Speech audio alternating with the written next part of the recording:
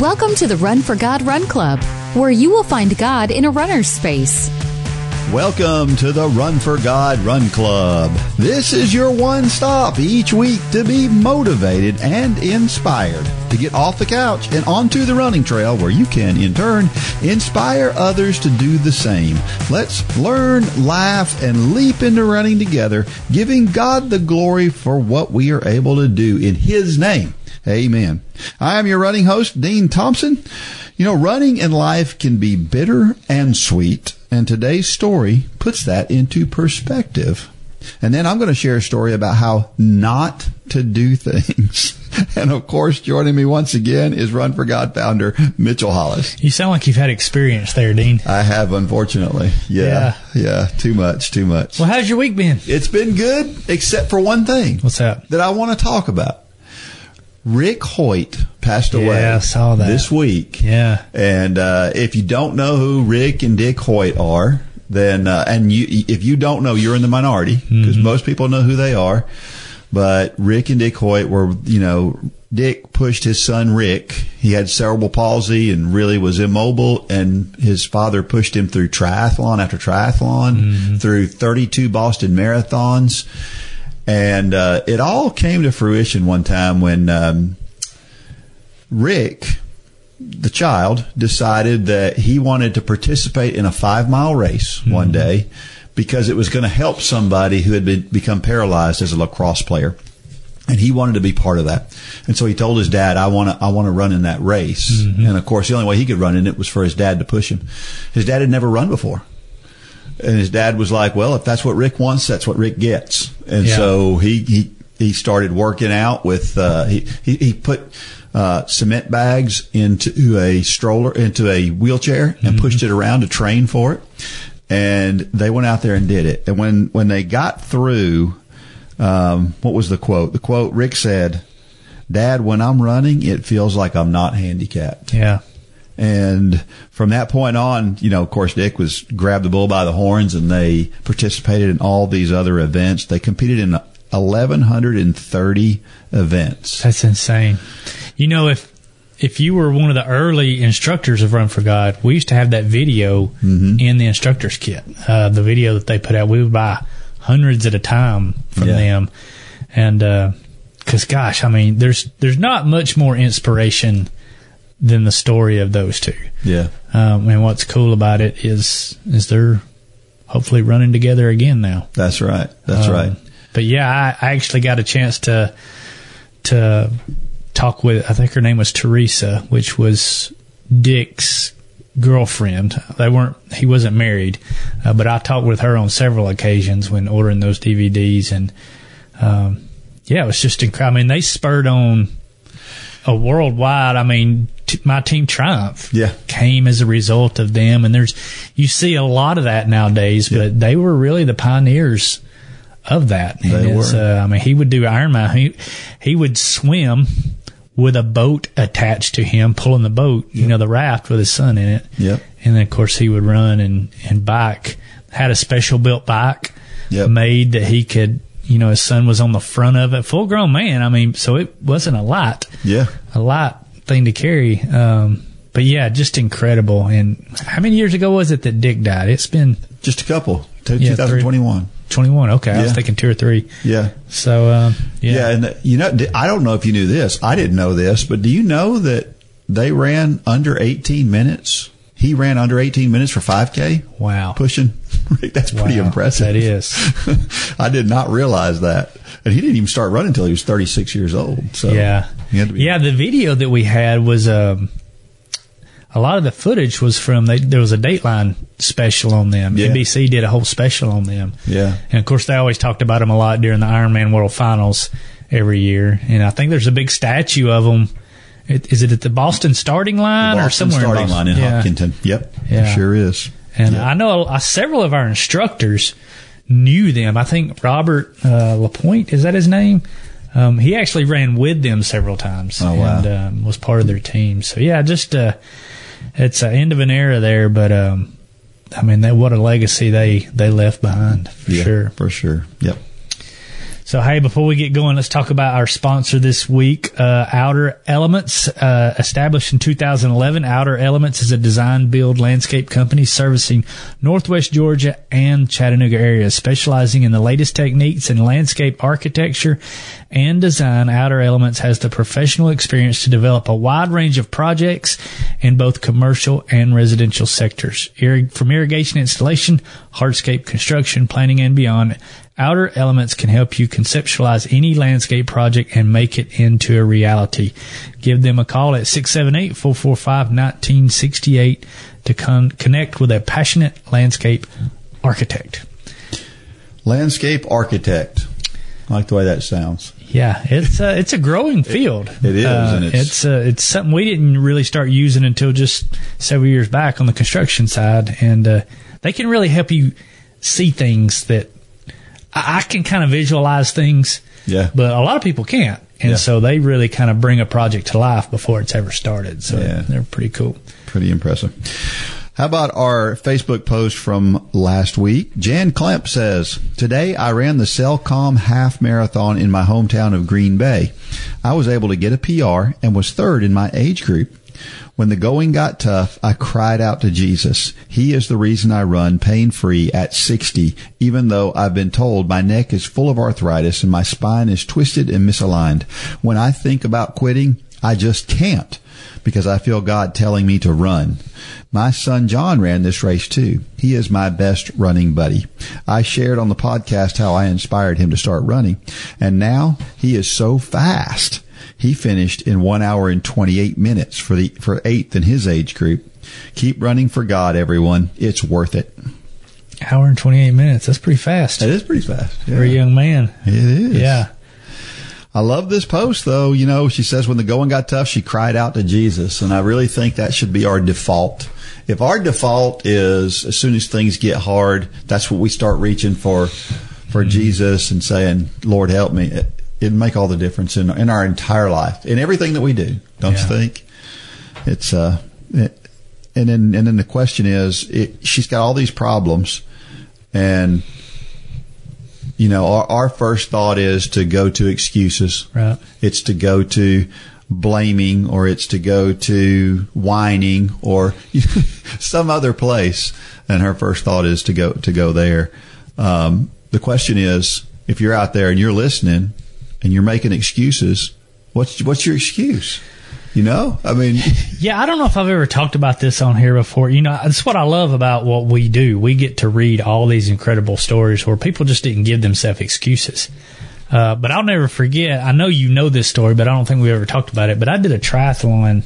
This has been years ago, down in Rome, Georgia, and it was the first time I met Scott Rigsby, and of course, Scott is the first ever double amputee Ironman. He was the first guy with no legs to do an Ironman. So I was out on the run in this race, and I was doing fairly well. And I come up beside a guy who it was obvious he was just struggling. You know, you come up beside some people, and he was ahead of me, so obviously he was doing very well, but he was just fading quick. And I was about to come by him at a pretty good pace. And so I slowed down for just a minute, and I said, you know, man, you're doing great. He's, you know, keep going. Just trying to give him a little word of encouragement. And I won't say exactly what he said because he used some words that I wouldn't use. But he basically said, there's a guy here with no legs. What's my excuse? Basically saying, I would have already quit. Yeah. But there's a guy here with no legs, so I have zero excuse. And that is such a good, you know, he could have turned that into, he was self-pity. I mean, he was just down on himself, and he was just falling back as a result. But if he would have took that and used it to, and maybe he did, maybe he finished, and he wouldn't have finished, right? You know, had he hadn't had that. But it's a great example of we can be having, and this isn't just running. Yeah, we can have the worst days. We can be having the worst run, the worst walk, whatever it is that we thought we've ever had. Somebody has it worse. That's right. And we always need to keep that in mind. Yeah, you know, sure. just like you always say, there's always somebody faster. That's right. We need to keep that in perspective, but there's always somebody that has it worse than we do. We also need to keep that in perspective. So I think that's exactly what Jan said here. Yep, it is. Good story. Our trivia question from last week was, Bob Hayes was the fastest man in the world in 1964 and won the Olympic 100-meter race. Bob didn't finish his career as a runner, though. What did Bob Hayes do for a living after his short running career? Did you know this one? I thought I knew this, but no. Yeah, I was going to say he was a commentator. That name sounded like, I don't know, maybe it just sounds like a commentator name. Yeah, I think wasn't there a Hayes or somebody. Yeah, I think so. Yeah. Anyway, he played football for the Dallas Cowboys for 11 years. And I'm sure there's some Cowboy fans listening, because there's so many Cowboys fans and there's so many Cowboys haters. They're one of those teams, you know? And Texas is our biggest state. Yeah, that's right. That's right. So yeah, whether you like them or you hate them. Yeah. Bob Hayes. This is what the Wikipedia thing says. Robert Lee Hayes, nicknamed Bullet Bob, was an American sprinter and professional football player. After winning gold medals in the 1964 Olympics, he played as a split end in the National Football League for the Dallas Cowboys for 11 seasons. Hayes is the only athlete to win both an Olympic gold medal and a Super Bowl ring. He was a two-time sports standout in college, both in track and field and football at Florida A&M University. Hayes was enshrined in the Dallas Cowboys Ring of Honor in 2001 and was selected for induction in the Pro Football Hall of Fame in January 2009. Hayes is the second Olympic gold medalist to be inducted to the Pro Football Hall of Fame after Jim Thorpe. He was once considered the world's fastest human by virtue of his multiple world records in the 60-yard, 100-yard, 220-yard, and Olympic 100-meter dashes. He was inducted into the United States Olympic Hall of Fame. This is one thing that happened at one point in time. His football coach, Jake Gaither, was not very high on giving Hayes time to train. So he got a call from President Lyndon Johnson saying, dude, you got to let this guy train. He's got to compete for us in the Olympics. So would you be would you be receptive? Would you be receptive if one of your girls was needing to do something and you're like, no, we need to focus? If the president called you and said, Dean, come on, man. Yeah, I'd probably kind of, I might change my focus. I don't know. Yeah. Boy, at least at a minimum, you have to realize this is a big deal. Well, I mean, yeah, gold medal and Super Bowl ring. That is, well, I mean, he's the only one to do it, but that is pretty incredible when you think about it, because both of those are things that people work their whole life to do. That's right. And he did both of them. That's right. That's pretty incredible. Yeah. I mean, there's a gazillion runners out there who worked their tails off and never got there. And focus solely on that. Yep. And there's a gazillion NFL players that never got a ring. And he got both. Yeah. That's crazy. Pretty impressive. At the 1964 Summer Olympics in Tokyo, Hayes had his finest hour as a sprinter. First, he won the 100 meters, and in so doing tied the then world record in the 100 meters with a time of 10.06 seconds. Even though he was running in lane 1, which had, the day before, been used for the 20-kilometer race walk and was badly chewed up on the cinder track. He also was running in borrowed spikes because one of his shoes had been kicked under the bed when he was playing with some friends, and he didn't realize it until he got there. This was followed by a second gold medal in the 4x100 meter relay, which also produced a new world record, 39.06 seconds. His come-from-behind win for the U.S. team in the relay was one of the most memorable Olympic moments. Hand-timed between 8.5 and 8.9 seconds, his relay is the fastest in history. Jocelyn Delacour, France's anchor leg runner, famously said to Paul Drayton before the relay final that, "You can't win. All you have is Bob Hayes." Drayton was able to reply afterwards, "That's all we need." The race was also Hayes' last as a track and field athlete, as he permanently switched to football after it, aged only 21. Wow. World record holder at 21, and then he gave it up and went to play football.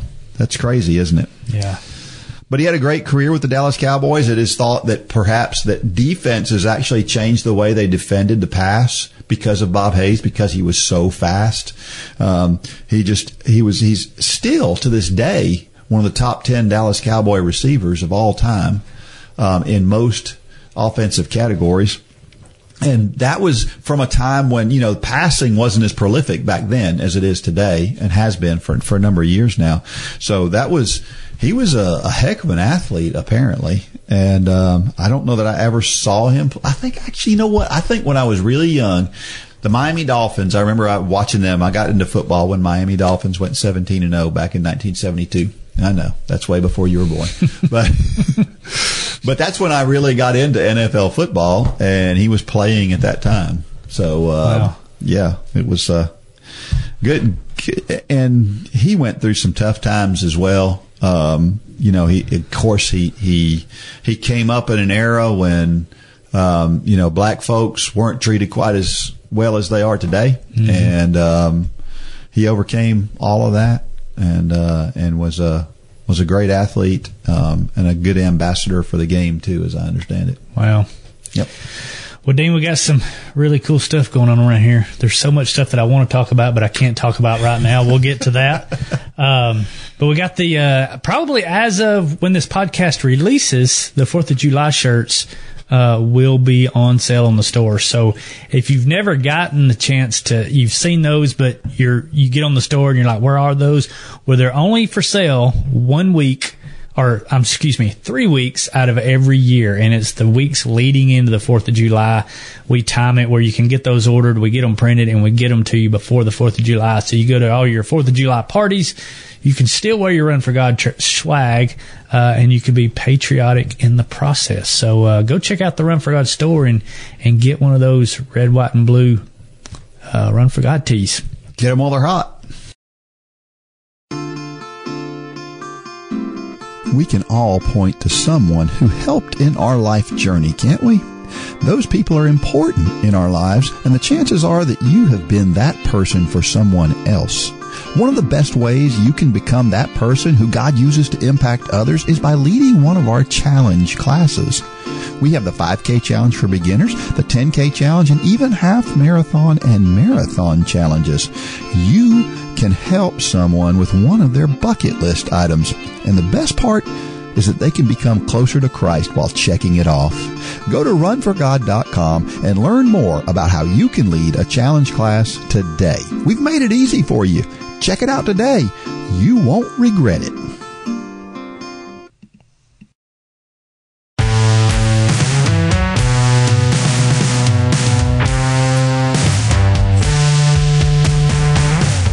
We're back, and if you're not paying attention on Thursday nights, you know that we meet up every Thursday night. You have to be a Run Club member to do that now, and then you can ask questions, and we can go over whatever. So, what has been your favorite topic? My favorite topic that you went over on Thursday night, or that you think has been the most receptive, or gotten the most back and forth with people? Man, I don't know. But the ones that I enjoy the most are the Bible study type ones. Yeah. We did one recently called Think Differently, and it was the whole idea of, and we wrap it around a running topic, right? So the idea that to be our best selves from a disciple standpoint is we have to change the way our mind thinks. And the Bible tells us that once we accept Christ as Savior, we do think differently. But the same thing applies to our running. And so when we get out there to run, a lot of times our brain is telling us one thing, but we have to be able to channel our thoughts in a different way to become better runners if that's what we want to do. Right. So I like those. Obviously, people are real interested. We recently did one on running form. People always like that. Yeah. When we talk about running form, I try to do that one about once a year. Yeah. And people like that one. That's why I do that one as often as I do. Yeah. And then the other one that people like to hear about, they like to talk about injuries. Yeah. I guess because we've all gone through that. Yeah. So we'll take one particular injury on a Thursday night, and we'll kind of beat that one to death, and then we'll do a different one the next week. And we did a series back, I guess, probably in the fall, where we did the 5 most popular running injuries. So, well, don't forget, if you're out there and you've got an idea or something you want to hear about, shoot a message to Dean, and he'll get that in the queue and maybe cover that one Thursday night. But those are really good. Absolutely. A lot of back and forth on those. That's right. It's a great time to put your thoughts out there, because you may teach Dean something. Who knows? we don't know everything. So join us on Thursday nights. It has happened before. Yeah. And probably more pressing than that is we need to hear your stories. Mm-hmm. We still know there's so many of you out there. I think we called you out last podcast, but by the time we recorded this one, that one hasn't been out yet. So next week we're cutting you a little bit of slack. We'll see if it worked. But if you haven't done it yet, then you need to get on it. Yeah. Well, I saw where they had to change the Cleveland Marathon course, and people aren't happy about it. So lots of turns and out and backs, and it's just really convoluted. And I thought this would be a good time to talk about races in general. Very often there's something you don't like about a particular race, and a lot of times what people don't realize about that is a lot of times the race organizer didn't have a choice. Mm-hmm. Very, very often, the Cleveland Marathon in this case had to negotiate with city officials on where they could and couldn't go, and that kind of changed things for them and what they could do. And their goal was to make sure that as you ran through the Cleveland Marathon, the Cleveland Marathon is that they went by the landmarks of Cleveland. Mm-hmm. And so you go by all these important landmarks, but they get there in not the most direct way because that's what city officials would let them do. Yeah. We used to do a race down in downtown Dalton, near downtown Dalton. Mm-hmm. And it finally got to the point where the restrictions and the things that we had to do to comply were just too hard to do to keep up with. And that's not denigrating the Dalton folks at all. It's just they've got to please a whole different set of people. Yeah. It's how many times did we have people who lived in the area complain about things that we were doing? You can't stop people from going to get their Hardee's biscuit. We learned that. That's right. Yeah, I think through the years we've learned, or what I've learned, there's 3 things for me for a race now, and you probably can name them. One, it's got to be simple. Yeah. If it means going out to see something cool or simple. Well, the Cleveland Marathon just broke that rule. I know. It's got to be simple. Number 2, it's got to be marked so good that if no volunteers were out there, you still know where to go. And then number 3, you got to get the timing right. Yeah.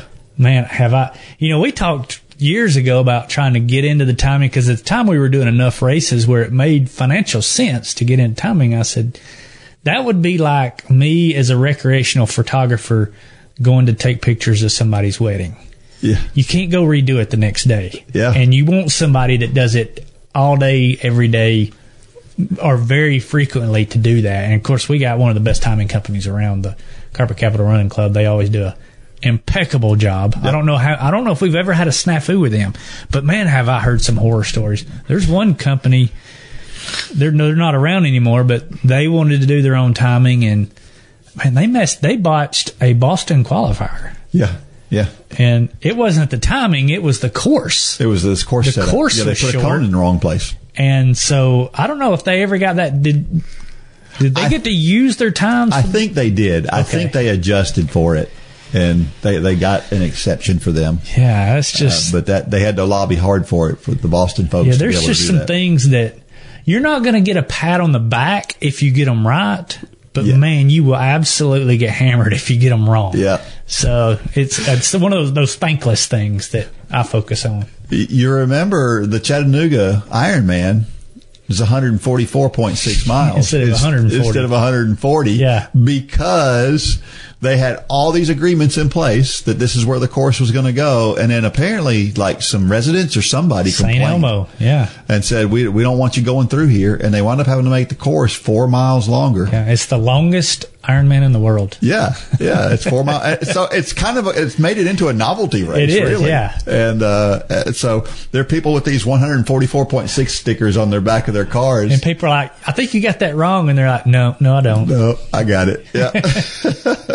That's crazy. The bottom line is this. Don't get frustrated with a race. It's often, when somebody I remember one time I was running in a race. Actually, this was pretty amazing. I was running in a race. I was in second place in this race. The guy in first place was about, I'd say he was 50 feet in front of me, like not very far in front of me. And a car pulled out in between us. I am not kidding you. He pulled out in between us. I could not believe he pulled out in front of me. But that car went the exact same speed we were going for a good quarter mile at least. He knew he wasn't supposed to be there. It was like, oh no. And he never slowed anybody down, never caused any problems. But what happens is sometimes people don't know. Yeah. And so if you see things like that, don't assume it's a race official that let somebody do something they weren't supposed to do either. Because sometimes that guy he got out there. And, well, my funniest race story has to be the very first year that we put on the Run at the Mill, which was a half marathon at the time. This was before you came along, and I can't remember the guy that won it. He was a shorter Hispanic guy, ran for years. Manuel Ferrar. Yeah, Manuel Ferrar. Well, he won it that year, but I wanted to do something really cool for that race. I finished second that year. Oh, really? Okay. Yes, yeah. Well, I thought it would be, I love old antique cars, and I have a buddy who has a Model T, and I thought, how cool would it be for the lead car to be a Model T? And so we had him out here, and he took off, and it was, everybody loved it. It was incredible. Everybody was just talking about this Model T that led this race out, and Manuel come in, he won the race, and he came up to me and he's very broken English. Yeah. And I said, I was asking, how was it? How was the course and everything? He said, course was great. He said, but I choke behind the Model T. And I got to thinking, they didn't have catalytic converters back then. He was breathing pure exhaust out of this 100-year-old vehicle. Yeah. And still won the race. Yeah. But that's probably my funniest thing. We laugh about it now, but he wasn't mad, but he was basically saying, don't ever do that again. Yeah. It was funny. Yeah, I remember that. Well, life is spectacular and bittersweet. That's what Helen Gentry says in this story that's called Running Home. Within the past month, I have run multiple road races in some of the most beautiful parts of North Carolina mountains. I've run up winding roads with sunlight filtering its way through looming evergreens around pristine Blue Lake. And today I ran through a valley alongside a rushing river, lined by trees exploding with magenta blooms and surrounded by mountains draped in mist. It could all take your breath away. For me, running always mirrors life. There is so much beauty to take in, so much that invokes wonder and awe. Life is simply spectacular, isn't it? Just dazzling, and yet so very bittersweet. Bittersweet because of the hurts that won't heal easily, the things I never would have chosen, and yet they persist in needling my heart. But then, in a way that I can't quite get my mind wrapped around, it's the bitter that makes the sweet even sweeter. Paul knew this. I think of Paul often. Scripture tells us that he had his thorn in the flesh, yet did a more joyful, passionate person ever live? I think not. Knowing that the best doctors believe that my eyesight may not last makes the splendor this world has to offer that much more stunning. Yet it's not lost on me that even in my running, which is my escape and my release when life is hard, there is pain. There's a sting, tendinitis, arthritis, and hip problems mean that, at least for now, I feel a twinge of hurt every time my shoe hits the pavement. Having to fight to run makes me cherish it that much more. Someday, I will run right out of this life and into the next. I will cross the finish line of this life, and there will be celebrating. There, finally, in a way that my brain cannot fathom here and now, there will only be beauty and wonder and awe without the bitter. No more pain or sting. I can only imagine. In the meantime, I rejoice in this truth shared by Bill Johnson. His goodness is beyond our ability to comprehend, but not our ability to experience. Our hearts will take us where our heads can't fit. With this in mind, my feet pound the pavement. I bask in the early morning sun, and my eyes drink in the sights while my heart soars ever closer to Him. This is what I love about running.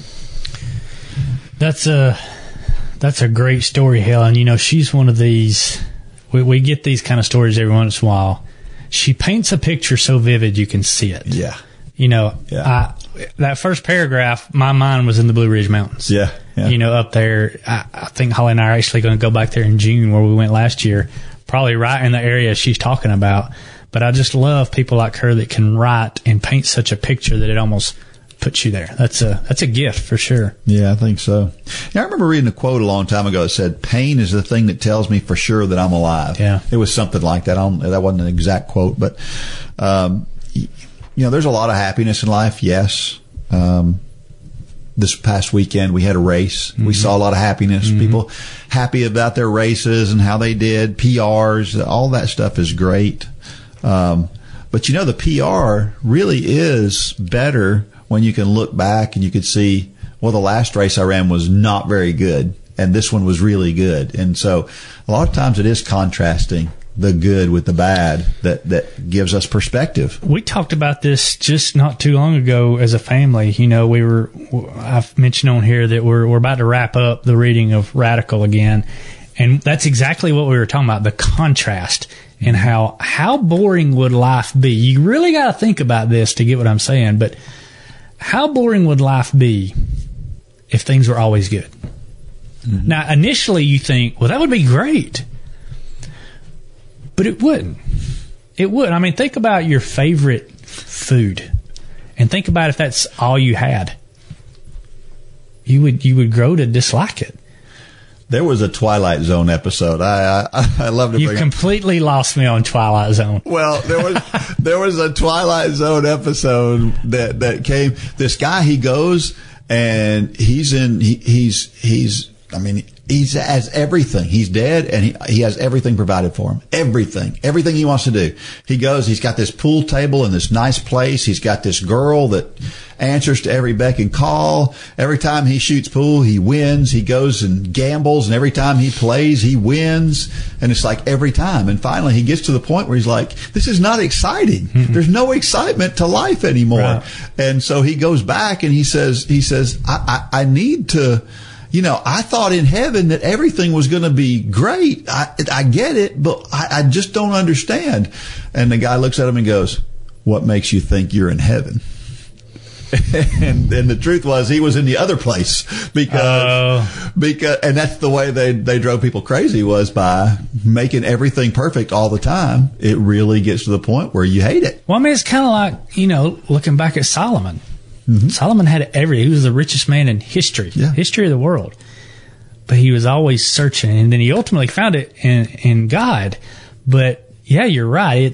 It's like you. I don't know if you coined this phrase, but I always attribute it to you. You used to say, you got to have the bad runs.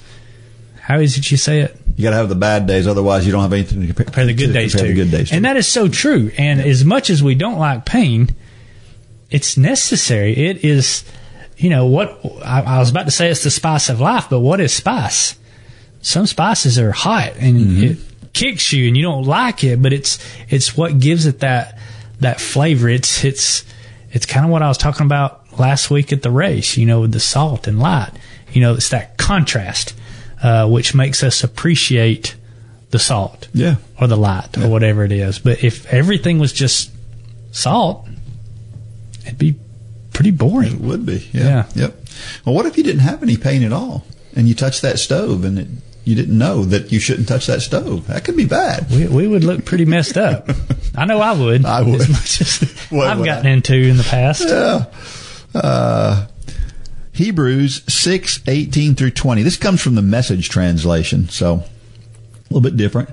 We who have run for our very lives to God have every reason to grab the promised hope with both hands and never let go. It's an unbreakable spiritual lifeline, reaching past all appearances right to the very presence of God, where Jesus, running on ahead of us, has taken up his permanent post as the high priest for us in the order of Melchizedek. You did good with that name. I don't know if I've ever pronounced it that way. That sounds like the right way, though. Well, I think that's the right way. Melchizedek. If I'm not, if I'm not, I apologize. No, it looks right. Yeah. All of these, reading that Bible in a year stuff, I've been pronouncing wrong. You've had to learn those names. Yeah. Well, I've been listening to another Bible in a year thing while I'm doing the Bible in a year thing, and it's a little bit behind me. Yeah. And so I pronounce a name a certain way, and then he comes back and pronounces it a different way. I'm like, ugh, I wonder if I'm wrong. Or maybe you're right. Maybe so. Yeah. Because I've seen a lot of messages come through the system and on social media where everybody's like, Dean, you did a great job with those names today. And so, yeah, you do a lot better than I would. Well, we have every reason,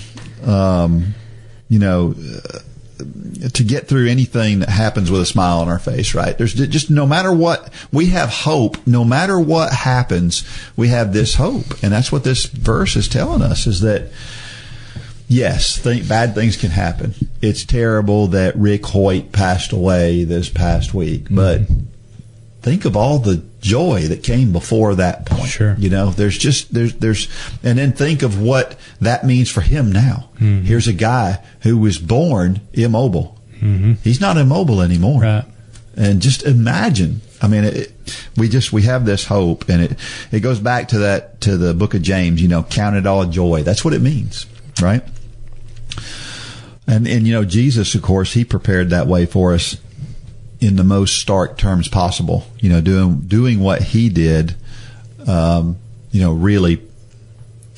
really makes us understand that, well, if Jesus can go through those things, then we ought to be able to handle just about anything. Well, and he told us that. Like I said, we've said this 100 times on here, but Jesus did not say, pick up your easy task and follow me. Mm-hmm. He said, pick up your cross daily and follow me. Do the hard things in his name, because there again, when you do this hard thing that's hard and it hurts and it's painful at times, then when Jesus gives you those good days, man, it's so much sweeter, because you got that contrast there again, like we said.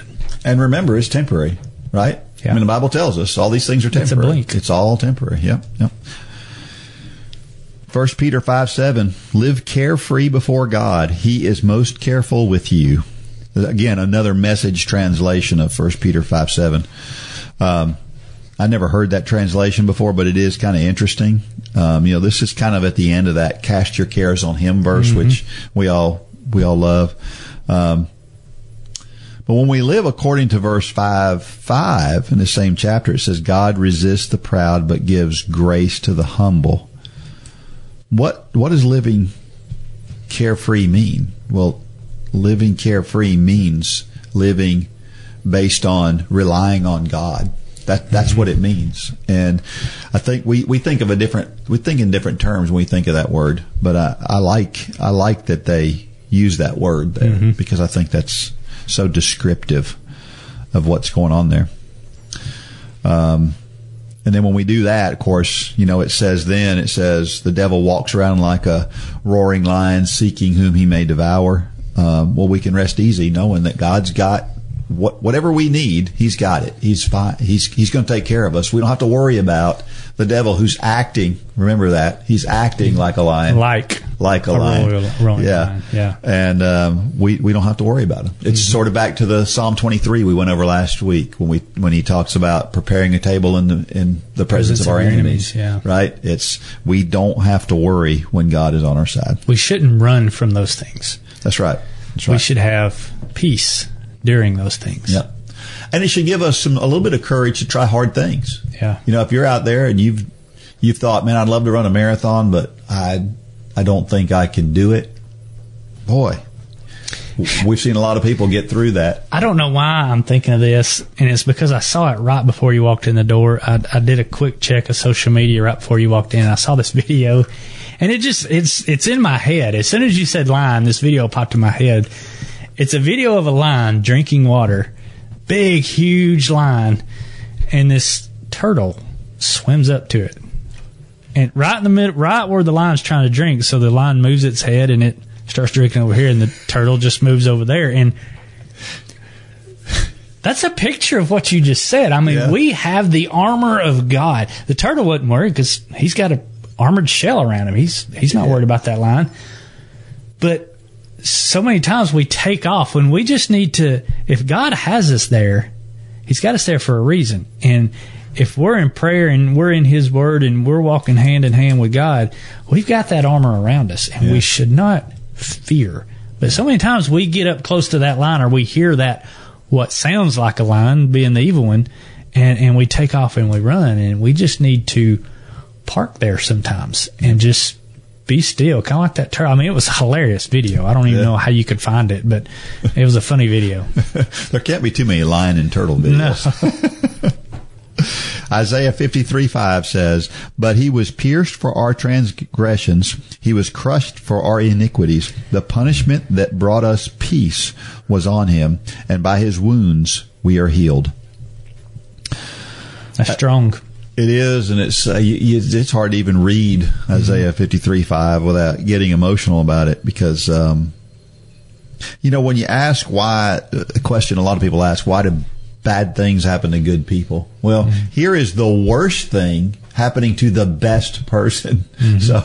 So for us to go back and think in those terms, that's what I think of when I think of just the whole idea of the crucifixion. But we get so hung up on bad things, and you gotta. And this is so hard to do, and I'm saying it like I can do it all the time, and I can't. But we've got to have an eternal perspective on what bad things are. Because how many things do we look back on and say, oh, that was really a good thing? But in the moment, we think it's the worst thing that ever could happen to us. And so many times, God allows us, all things work together for the good of those who love him. If he's allowing it in our life, from an eternal perspective, it's not bad. Yeah. It's temporary. We're looking at it as a bad thing. We're getting all dramatic about it. And if we'll just take a step back, a lot of times, even while you're in it, you can see it. But we've got to stop and close our mouths sometimes and just look around and listen and pray. We just had something happen in our Sunday school class this past week. We had a guy whose son was killed. He was young, and he was mad at God. And he basically became an atheist, he said. At that point in time, it was like, I just don't believe there can be a God who would let something like this happen. Sure. And he went through some really, really tough times. And he came back to our church because something got him interested in watching our online videos. Now, why do we do our online videos? We started doing that at the point that COVID hit. We had never done it before then. Most churches hadn't. Right. Yeah. So you had the terrible thing about COVID happening. You got somebody's child dying, and now you've got a child of God with a very strong faith, and is very bold about his faith today, out of two circumstances that were really, really bad. All things. Yes. Work together. That's right. COVID. Yep. And the death of a child. Yeah. It's as horrible as that sounds. But Yeah. And listen, if you're out there and you don't understand this verse, this is something we talked about last night in our kids group. There are a number of things in the Bible that were predicted that were going to happen that happened 400 years later. This is one of them, right? This is where basically Isaiah is prophesying and saying, here's what's going to happen. And he describes what's going to happen to a T. Yes, to Jesus. If you're out there and you still have these questions, I invite you, first of all, to go to runforgod.com/peace with God and find those videos to understand a little bit more about what salvation means. But also go back and look at, just Google prophecy in the Bible and look at, there's 300 different prophecies that were fulfilled that were written about 400 years before they happened. And then they happened, down to where Jesus would be born and how he would be killed, and the fact that they were gambling for his clothes. All of that is in there. And so very specific. Yes. Yeah. So if you have doubts, if people have convinced you that, well, there's nothing that proves that Jesus is who they said he was, check out that stuff that was absolutely written 400 years before it happened, and you may change your mind. Question: in which places and ways are you currently experiencing God's beauty? Are you taking the time to truly soak it in? It's not hard this time of year. Before you got here, I had been in here most of the morning working, and I I said, I got to get outside. I'm an outside guy. And I walked around and just got out on the road and just walked up and down the road. And, you know, the weather's cool here today or not cool, but it's nice. Low humidity. It's a prelude to what we know is coming. But yeah, I mean, just getting out in creation, out on a run or a walk and just turning off the headphones or me, I like to get out on my tractor, and just being out in nature this time of year really is the best way to experience God for me. Yeah. And then seeing the things that he's doing, you know, not only in my life, but in this ministry. Like I said, we got some crazy, exciting things coming up, and, it is, I can't wait to tell the story. Yeah. It's crazy to see God's hand all over it. Yeah. And, I think you would agree with that. 100%. There's so many things that let me give you a good example. An example might be social media. We talk down about social media, and there are reasons to talk down about social media for sure. But there's also reasons to be so glad that social media was created. You know, some of the kids that I taught in a youth group when they were kids, and I lived down in South Georgia, I've not seen them since then, but I've seen them on social media, and I've seen what kind of lives they're living, and it's really cool. I wouldn't have known that without it. There's all sorts of good things that happen out of it. You know, the personal computer. I read a quote just yesterday about it was Bill Gates saying, and it's going to be amazing the things that we can do with the computer in 30 years. And of course, this was a meme, so it was somebody doing some crazy stuff on a computer. But the truth is the stuff we can do is really, really cool. Sure. And so there's so much beauty in everyday life and everything that we do, the people that we come in contact with, the things that we come in contact with. And don't forget that it's not just the stuff that, you know, I was driving by our church and I was looking at the flowers and stuff out there in the flower beds, and it's just beautiful. And that's great. And it is, and I love to look at that kind of stuff. But there's even more to it than that. Sure.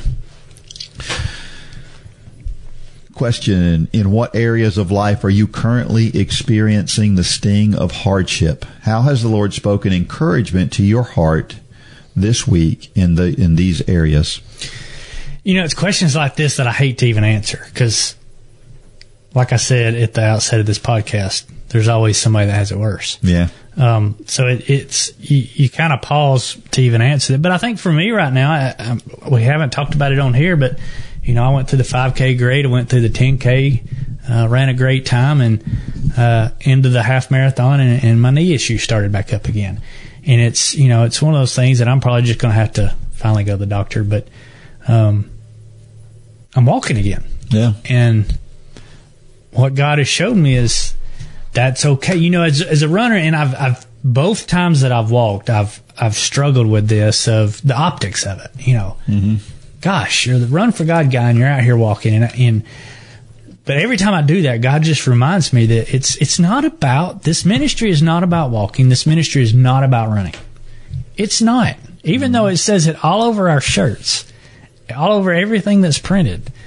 It's about pointing people to Christ. And if I can point somebody to Christ by not being able to run and having a great outlook on it, and in fact embracing it, then maybe God's got me there for a reason. Yeah. And so yeah, but it stinks. I want to run, but I can't right now, and I'm okay with that. Yeah. Well, you know, I just gave up a college coaching job, which, you know, typically college coaching jobs are hard to get.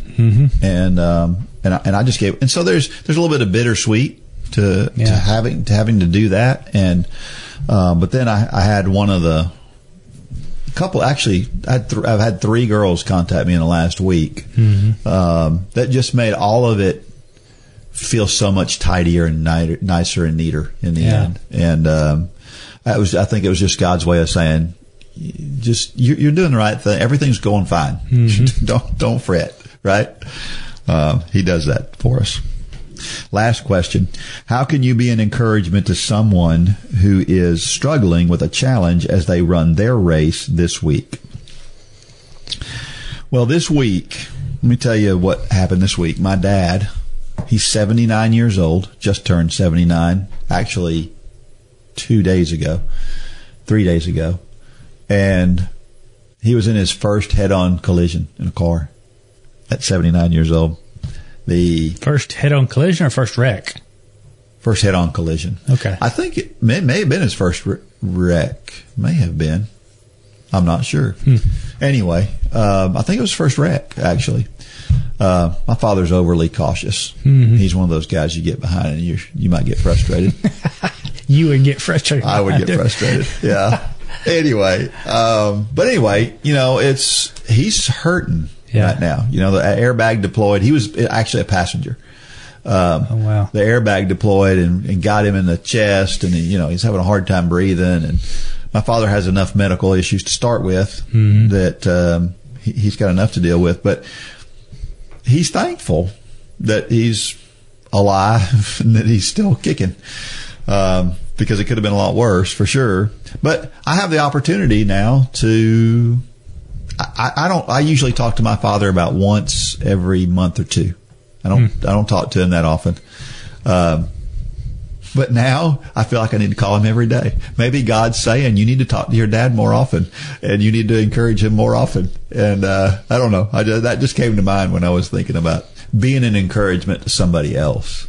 Yeah, it's funny you say that. Holly was sick for the past 2 days. She was basically in the bed for 2 days. Just a virus or something, nothing serious. She's back up and at 'em today. But you're right. It's, she got down and out for 2 days, and I felt, I was calling her. I was coming by here and probably doing all the things that I need to do on a daily basis. Yeah. Kind of like calling your dad. Right. I would say, yeah, that's something you need to do more of. Yep. I need to check on my spouse more than I do. And so sometimes it's those things that give others a reality check. Yeah. It's how many people do you hear of where they lose a loved one and you never hear them say, man, I went and saw them too much. No, they never say never that. happened. They never say that. Yeah. And, and very often being supportive of somebody else, a lot of times I've heard people say, I don't like to go to funerals because I don't know what to say. You don't have to say anything. It's just the fact you're there. Yeah. That means the world. Sure. And so I'm awkward socially myself. And so, I get that sentiment for sure, but I also know I'm going to be there. Yeah. I went to my granddaughter's program this morning.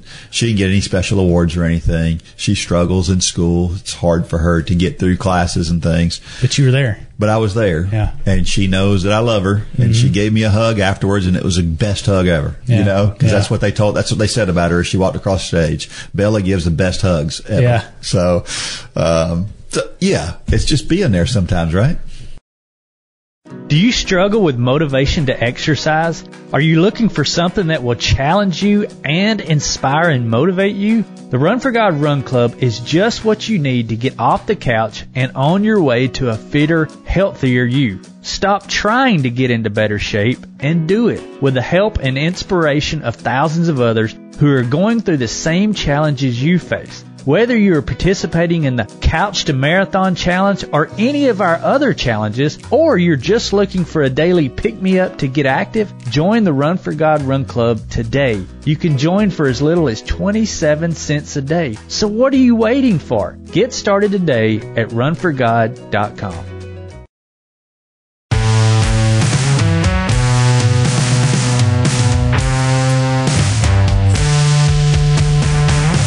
All right, I know that this is not running related, but have you heard about the orcas who are attacking ships? No. Yeah. Apparently, Maybe I have. Maybe I did see something about that. Near the Iberian Peninsula, apparently orcas are teaching each other how to go after ships, and they've gone after they've attacked over 100, and they've sunk 3 of them. And ships? Ships. What do you mean by ship? Well, boats. Boats. Okay. Yeah, but fairly sizable boats. I mean, they're learning how to back up and ram them. Yeah. And stuff, and they're teaching they're teaching their other orcas this. You know, orcas are smart. That's why they're in these shows they learn, and stuff. Yeah, for sure. But yeah, and they think it started in 2020. What in the world is up with 2020? Everything crazy happened in 2020.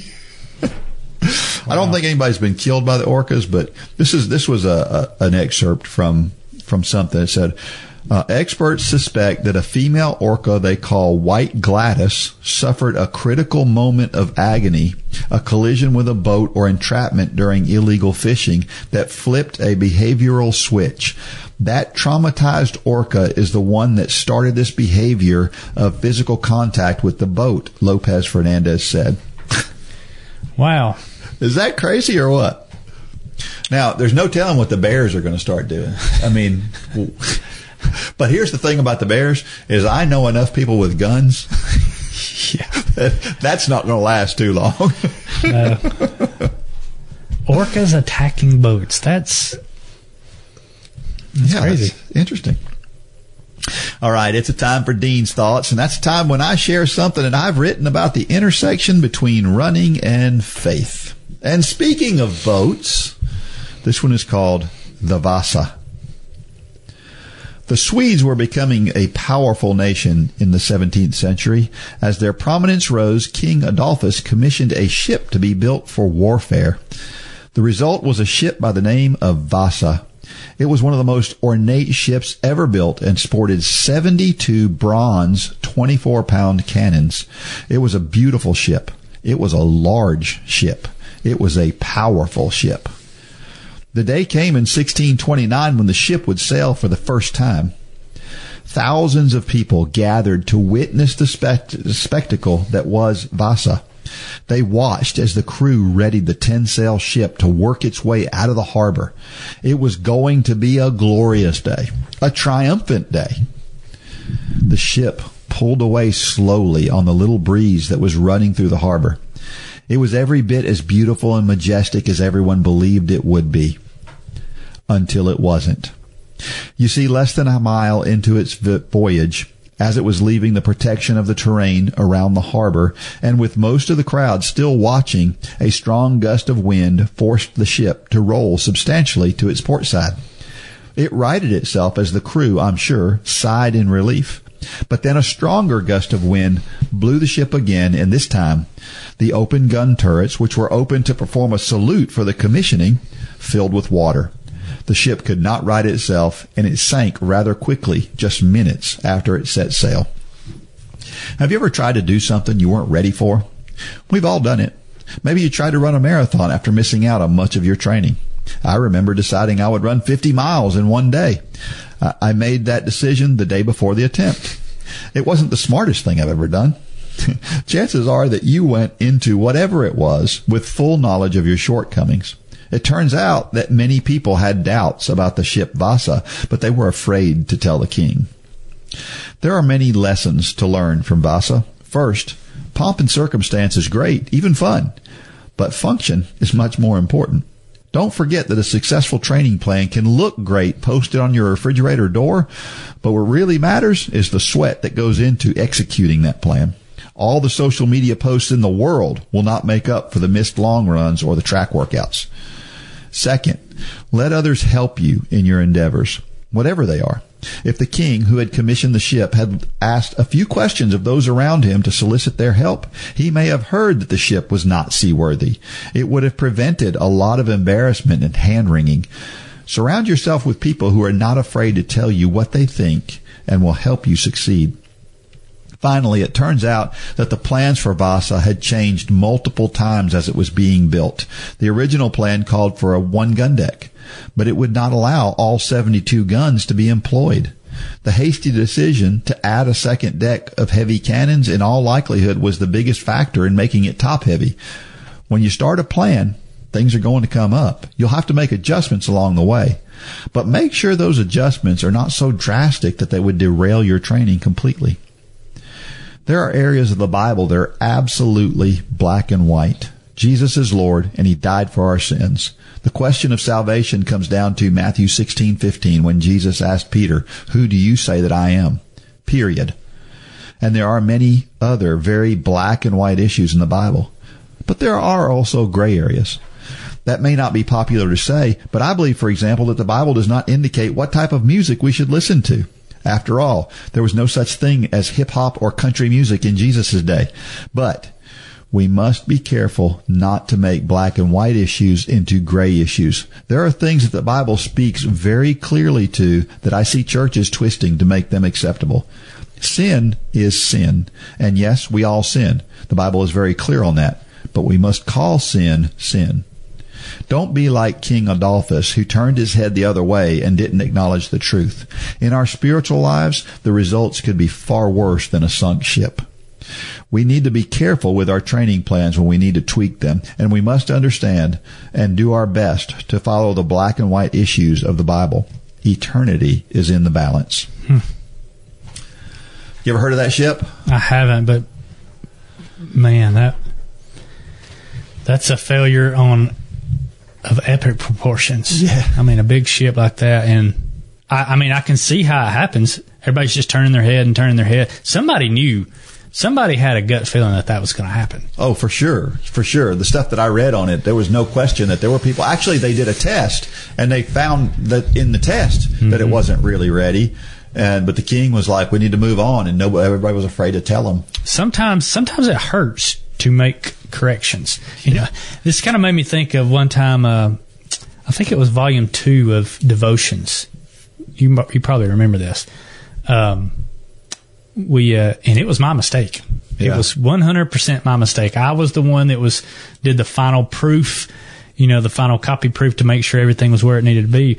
Well, I think we ordered 5,000 devotion books, which is expensive. I mean, it was tens of thousands of dollars. And these books come in, and we open them up, and there was like 50 pages printed upside down. My heart sank. I ran in and got my final proof, and sure enough, it was like that on the proof. Now, you can argue all day long somebody made that mistake, but I was the ultimate set of eyes. And, for a half a second, you start thinking, people will give us some grace. Yeah. But no, what did we do? We had a dumpster back in here, and we threw it was 40, 50 cases of these devotions it hurt. Yeah. But it would have been far worse to send those out. And that's kind of what happened here. We feel like we get in those positions where we have to. We compromise. We sin. Well, I'm kind of backed in a corner. No, there's never an excuse. Like you said, it's black and white. Sin is sin. And we should never let our guard down. We should never compromise when it comes to those things. Yeah, I remember there being an issue one time. It's one of those polarizing issues, and I'm not going to bring up what it is, but it's something that's, if you talk to somebody who is a Bible believing Christian, they'll tell you one thing, and then there's other people who in churches who twist this issue around, and they say no, that's not really an issue. And so one day I decided I'm going to take a step back, and I'm going to look at this thing I'm just going to say, okay, I don't know anything, and I'm going to go through and I'm going to look at it. And I came up with the right answer. There's no question. There's absolutely no question whatsoever. And here's what I would encourage everybody to do is when you hear something that doesn't sound like, if there's a controversy in an area, go to the Bible yourself. You'll find that most of the time the issues are really black and white. You may not want it to be black and white. You may not like that issue. There are people who don't like the answer the Bible gives on the particular subject that I'm talking about, but it's what the answer is. Well, I would say that most flawed theology that's in our churches today started just that way. Yes. A pastor took some liberties in stating this, and then once you state it, you got to keep stating it, and nobody went and checked, so everybody just started believing, so that by the point that person did actually go read it in the Bible, then it's like, well, I've already stated that I believe that, so I'm just going to say, well, that's not what it really means. Yep. And I'm convinced that's how a lot of our flawed theology comes about. It's one thing I love about my pastor, Charlie. He'll be preaching just about every Sunday. He'll say, don't believe what I say. Yeah. That's why I love that he still preaches from the Bible. Yeah. And he asks everybody, he says, pull out your Bibles or turn on your device, here nor there. Yeah. But he wants you reading it because he doesn't want to be responsible for something he could say is an honest mistake. Sure. And so, yeah, you don't just take people at face value for what Scripture says. Go read it yourself. Yeah, for sure. Yep. Well, one of the other points of this story, though, I think that's important from a running standpoint, is you need to listen to your body when you run. You hear that all the time. Listen to your body, but you got to be careful and honest. Again, we're back to that honesty thing. Is it not seaworthy, or is it okay? It's just not in the best shape, and I can still sail this thing. Because there is a happy medium. I haven't felt really good ever since that marathon in January. Mm-hmm. Every day. I've run every day since that marathon, and I haven't felt good since then. And I'm sure there are a lot of people who would go, you know what, this just hurts too bad. I'm gonna take a few weeks off. You can do that, but I know what's going to happen if I take a few weeks off. I'm going to come back and I'm going to feel lousy anyway. Mm-hmm. So I'm going to keep going, and so be careful with that. I talked about in this story about changing your plans. Here's the difference. Okay. Whenever you change your plans, your whatever your plans are, you've got a training plan. And if you're going to change it, it's like building a house. Mm-hmm. If you're going to build a house and you have these plans to build a house and you start building that house like you're starting into your training plan, you can't just add a bedroom or add a study. You have to, that has to be planned out ahead of time.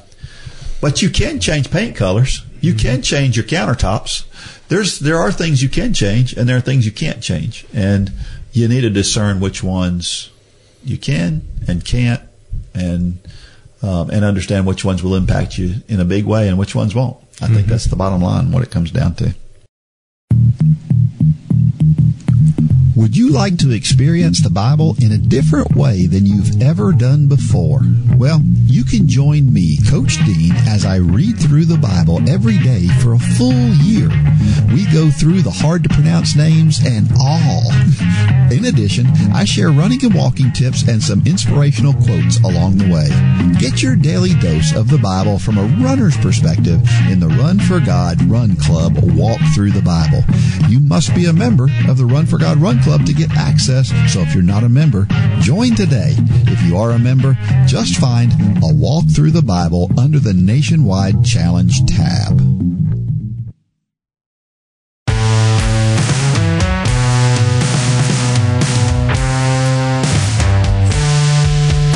All right, every week I share a reason why running and or walking is so awesome, and this week I'm going to share this one.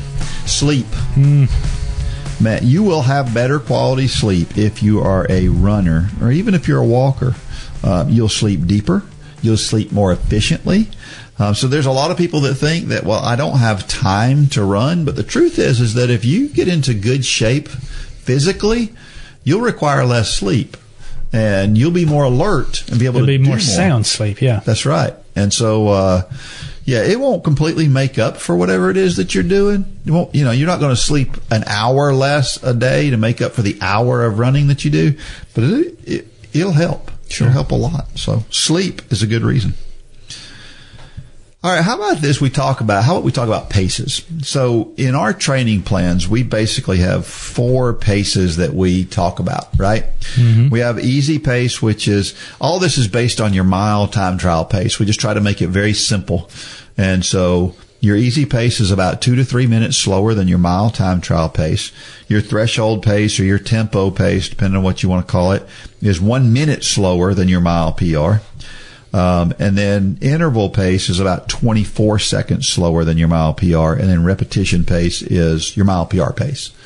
And those are the 4 paces we have. Now, what we've learned, me as the guinea pig, is this also works for walking. It does, yeah. You can go do a mile time trial on the track, walking, and use these exact same paces. It works. It'll make you a faster walker. Yeah. For sure. Yeah, because you about killed me walking a half marathon after you went through all the training. Yeah. And I hadn't been through the walking training. It's crazy. And, I went back to running until my knees started giving me fits, and now I'm back to walking. I'm walking every day now. But for the first 2 or 3 weeks back to walking, I was sore. Yeah. It's crazy how different muscles that it works. But the principles are still the same. It is. So here's the question. Why do we have these different paces? Well, the truth is that each of these paces does something different to your body, right? So to explain how our energy works, our muscles need energy, right? And so we try to feed our muscles energy. Well, how does it get it? It gets it through mitochondria. Some people call it the powerhouse of the cell. And the mitochondria are very important to supplying energy through your blood vessels, right? Well, what we're doing with those different paces is we're doing two things. There are two ways to increase the amount of mitochondria, the amount of energy that gets to your muscles. One is to make more highways to get there.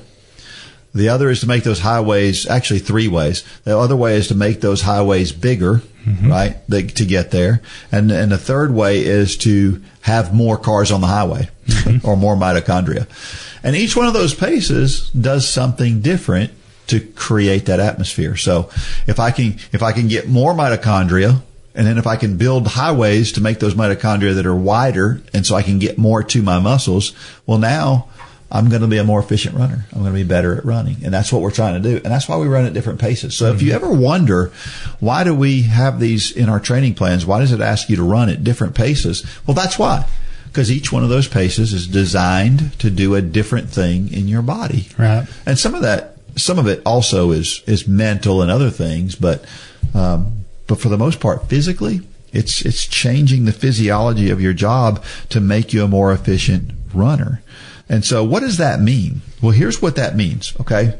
So let's say that you run your mile time trial, and let's say you run 8 minutes for your mile time trial. And your tempo pace will be 9 minutes. Well, we've seen people that go out and they're like, I just can't do it. I just can't run the 9 minute. I just can't do it. Well, here's the thing. If you ran the 8 minutes for the mile, yes, you can do it. You just have to get out there and do it. And you have to get over the mental barrier, because it's all between your ears if you're not doing it. Because we know 100% based on your mile time trial that you can do that. And so, this methodology is not new. That's right. And another thing I want to say is the way Dean is framing this is it's very simple the way he's framing it, and that's the way you need to keep it.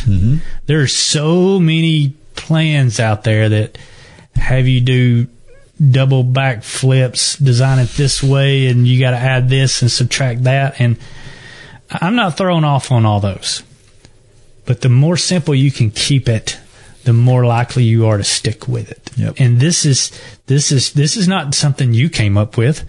This is something you can Google on the internet. I mean, it's the Jack Daniels, or there's several of them out there, the Macmillan, but all of them are basically the same. This is stuff that has been around for decades. Yep.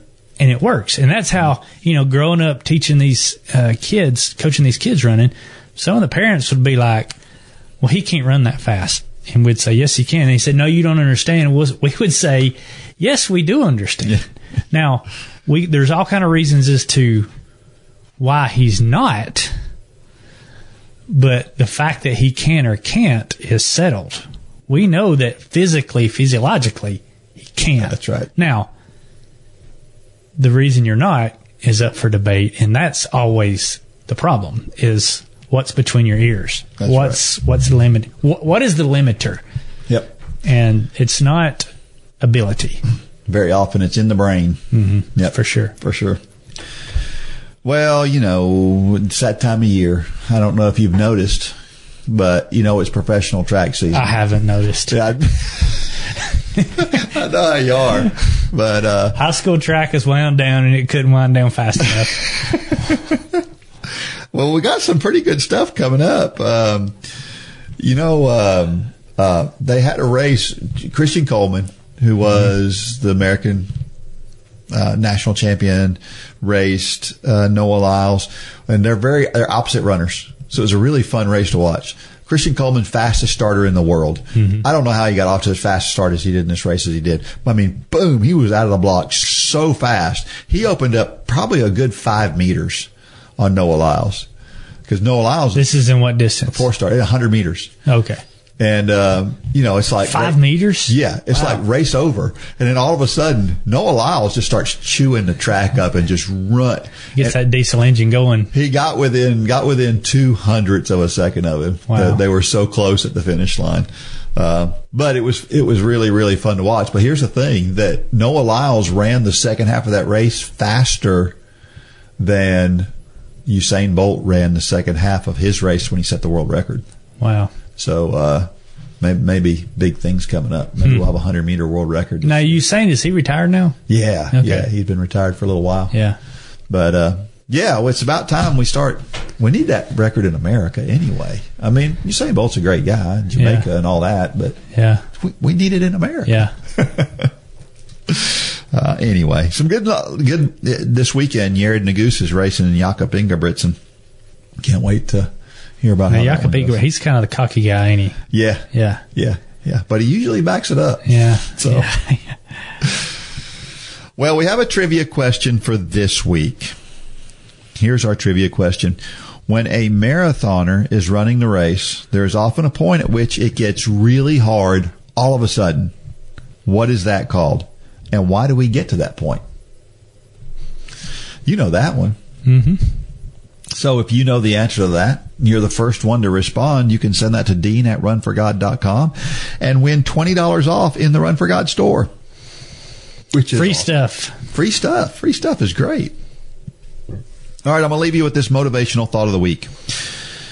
You either get bitter or you get better. The choice does not belong to fate. It belongs to you. That comes from Josh Shipp, who is an author and motivational speaker. To get bitter or you get better. One or the other. Your choice. So, which one are you going to do? Which one are you going to do? If things aren't going your way, focus on getting better. Do whatever you're going through. Focus on James. In the book of James, right? Yeah. All right. Don't forget to review our podcast and like it, 5 share stars, it, right? 5-star review. Isn't that the rule? 5 stars? You have to give a 5-star review. If you're giving a 1, just change the channel. Yeah. Don't listen to the next one. Yeah. All right. Until next week, may God bless every step of every run and or walk. Go out there and shine your light. Good job, Dean.